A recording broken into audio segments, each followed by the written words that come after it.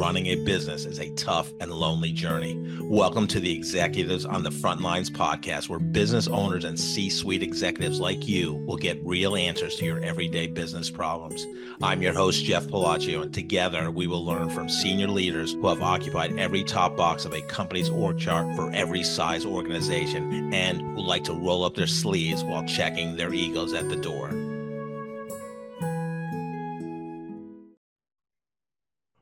Welcome to the Executives on the Front Lines podcast. I'm Jeff Palacio. Our topic today is selling your business and what you can do to maximize its value.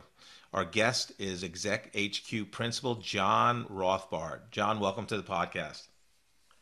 Thanks, Jeff. Great to see you today.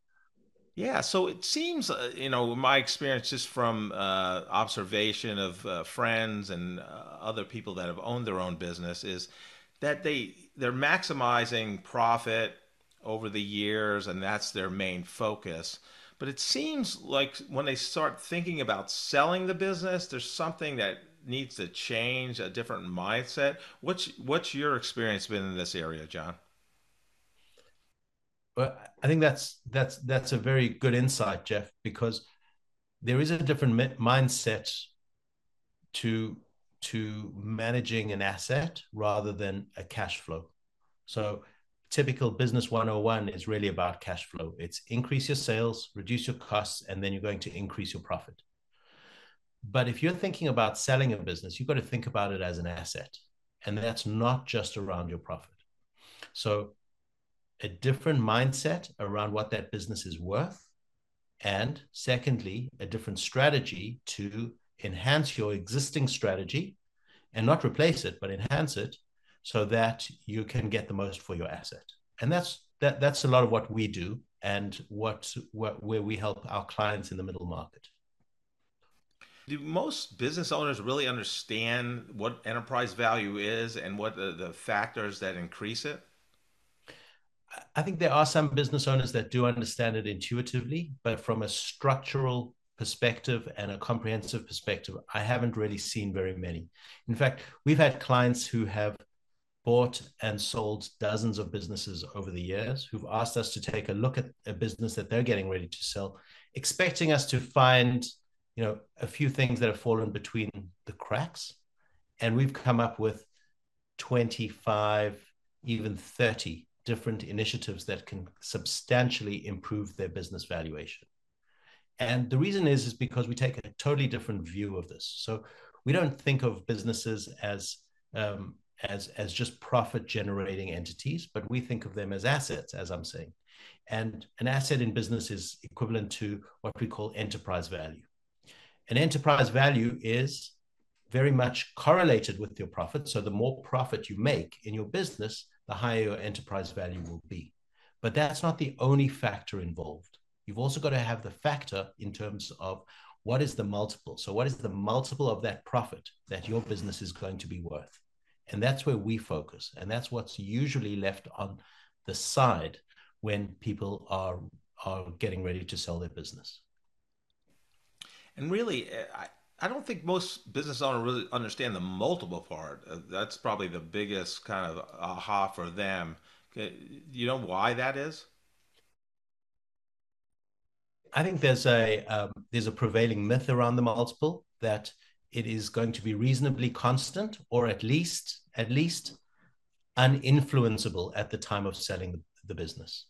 So in the market, the view is if you prepare your business through a good process, you get an auction, and your business is sold for a fair market value. That's all you can really hope for.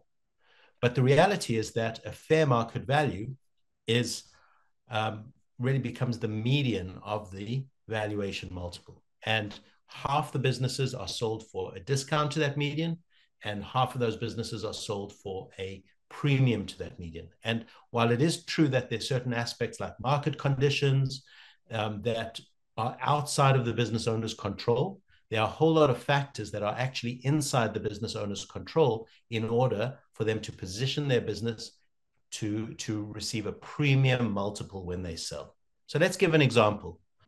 A client of ours is a technology-enabled service provider.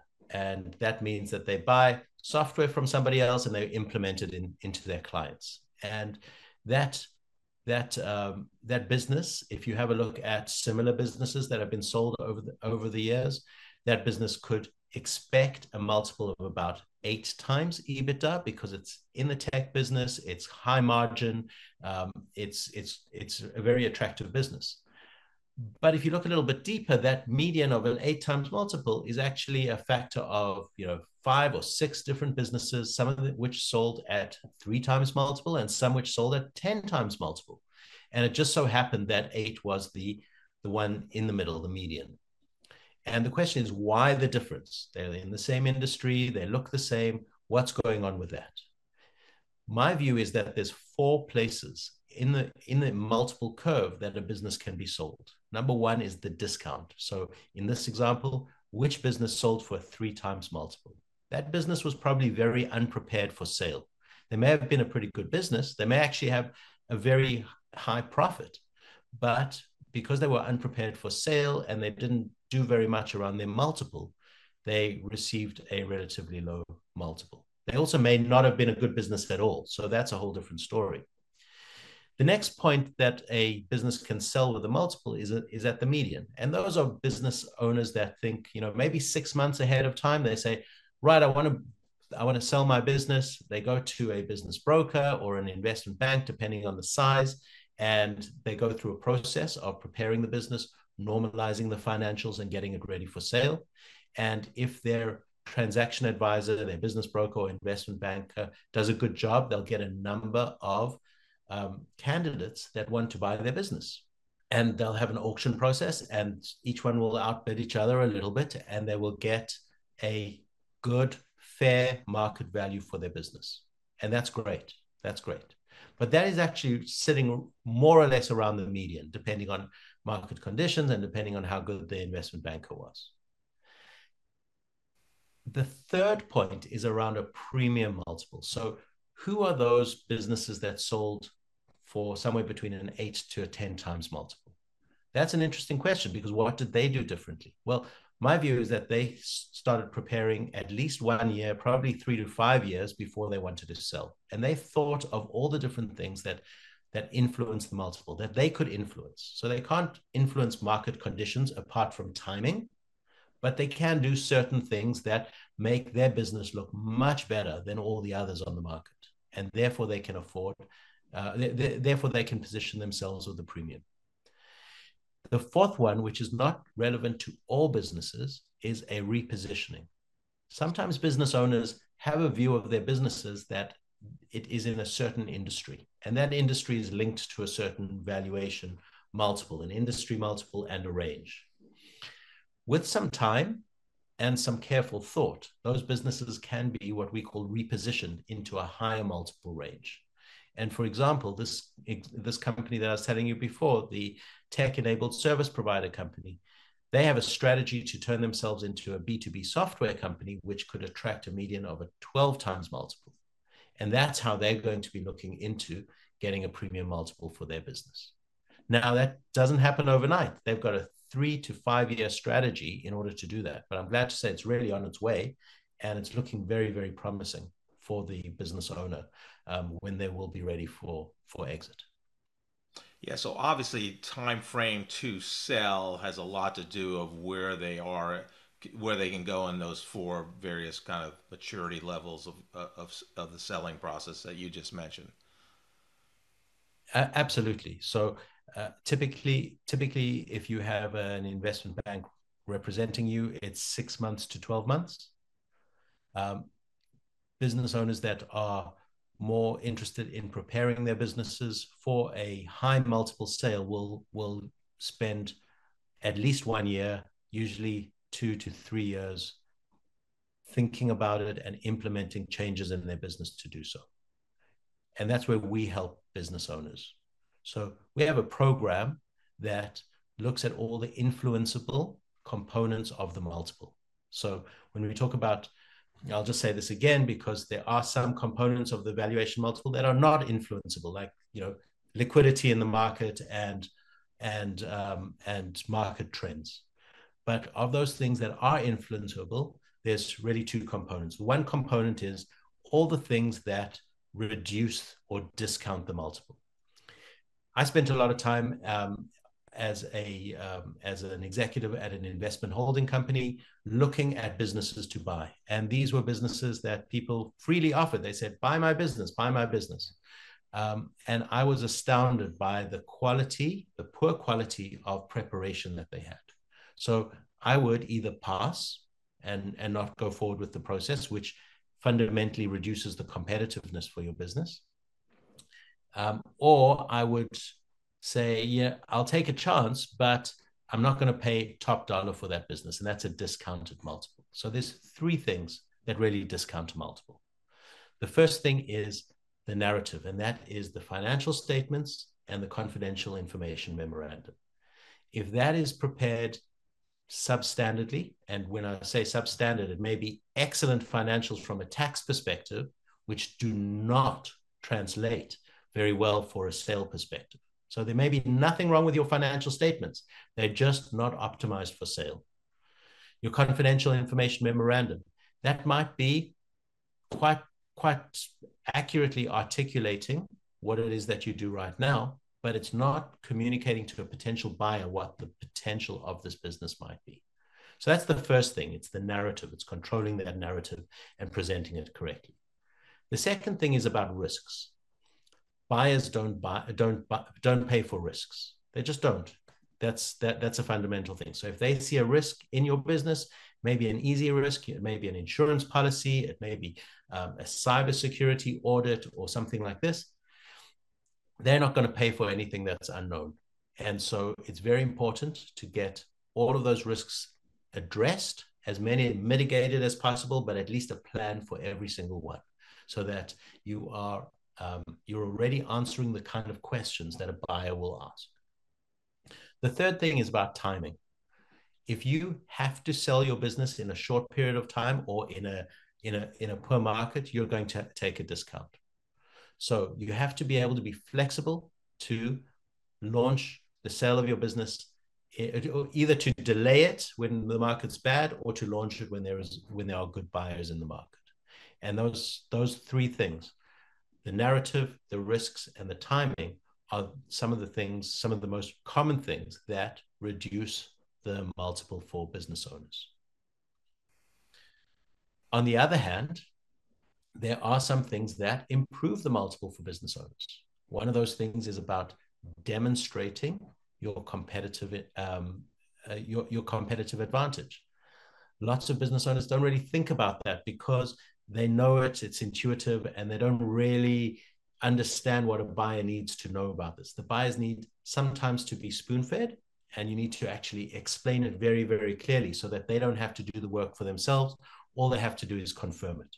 So showing that you are superior to your competitors is very, very important, because the multiple can be considered a ranking of superiority. And if you're showing, these are the reasons why I'm superior to my competitors, these are the reasons why I'm taking talent away from my competitors, these are the reasons why I'm taking business away from my competitors, they will already start thinking on the premium side of the multiple. If you've got a longer period of time, it's not just about articulating that, it's about building capabilities that are better than your competitors, but also very appealing to your buyers. And we'll get back to that in a moment.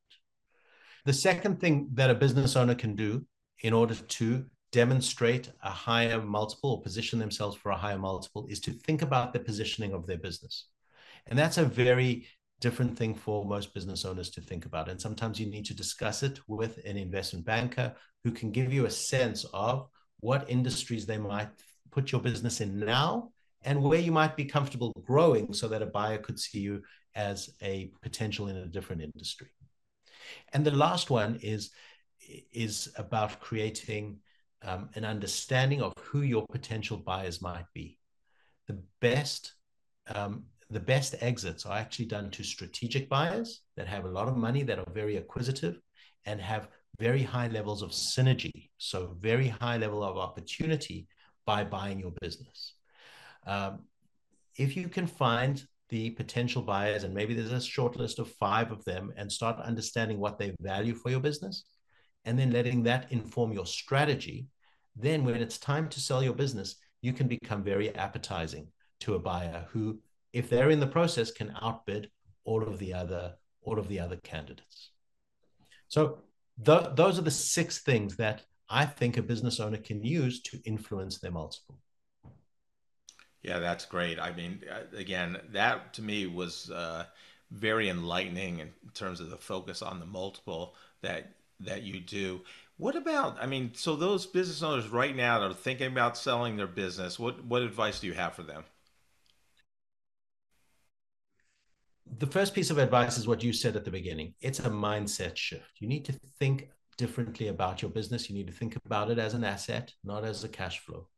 And what that entails is, number 1, create a plan for exit, timing, targets, things that you need to do in order to get there. And consider it a project that you're going to take, and be very, very structured about it, as if you were doing any other expansion in your business. The second one is thinking about the higher multiple repositioning. And for that, you'll need to visit an investment banker or a business broker and talk to them about that, and to figure out what could they be seen as, or what could you be seen as at some point in the future if you were to exit.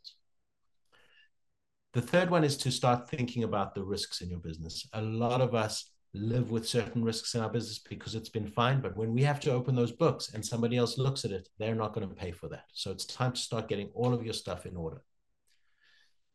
You should also think about how you show off your capabilities, not externally to customers, but to potential buyers of your business. So you might have to, show a little bit more than you would with your customers, but those are things like benchmark of sales conversion, quality, all of these different things, just to demonstrate that you're better than your competitors. And finally, you should start thinking about who's going to buy you, and you should start opening informal conversations with them. Don't talk about selling your business, but try and understand what they value from your business, and bring that back into your business and inform your strategy accordingly. So those are 5 things that you can do right now. And if you'd like to go further and have a much more comprehensive approach to improving your multiple, that's where we help businesses. And in the show notes, there's a link that you can either contact me, or you can fill out a form, and I'll get right back to you. John, great advice. I love your experience in this space, and I've heard you present it at least 10 times, and you do such a great job, and you're so knowledgeable. So thanks for being a guest on Executives on the Front Lines today. Thanks for having me, Jeff. Thank you for listening to this episode of Executives on the Front Lines. If you are interested in learning more about today's guest, you can schedule a 15-minute call with them by scanning the QR code or using the link in the episode description. Please join me every 2 weeks to learn from another great leader sharing insight that can help you and your business.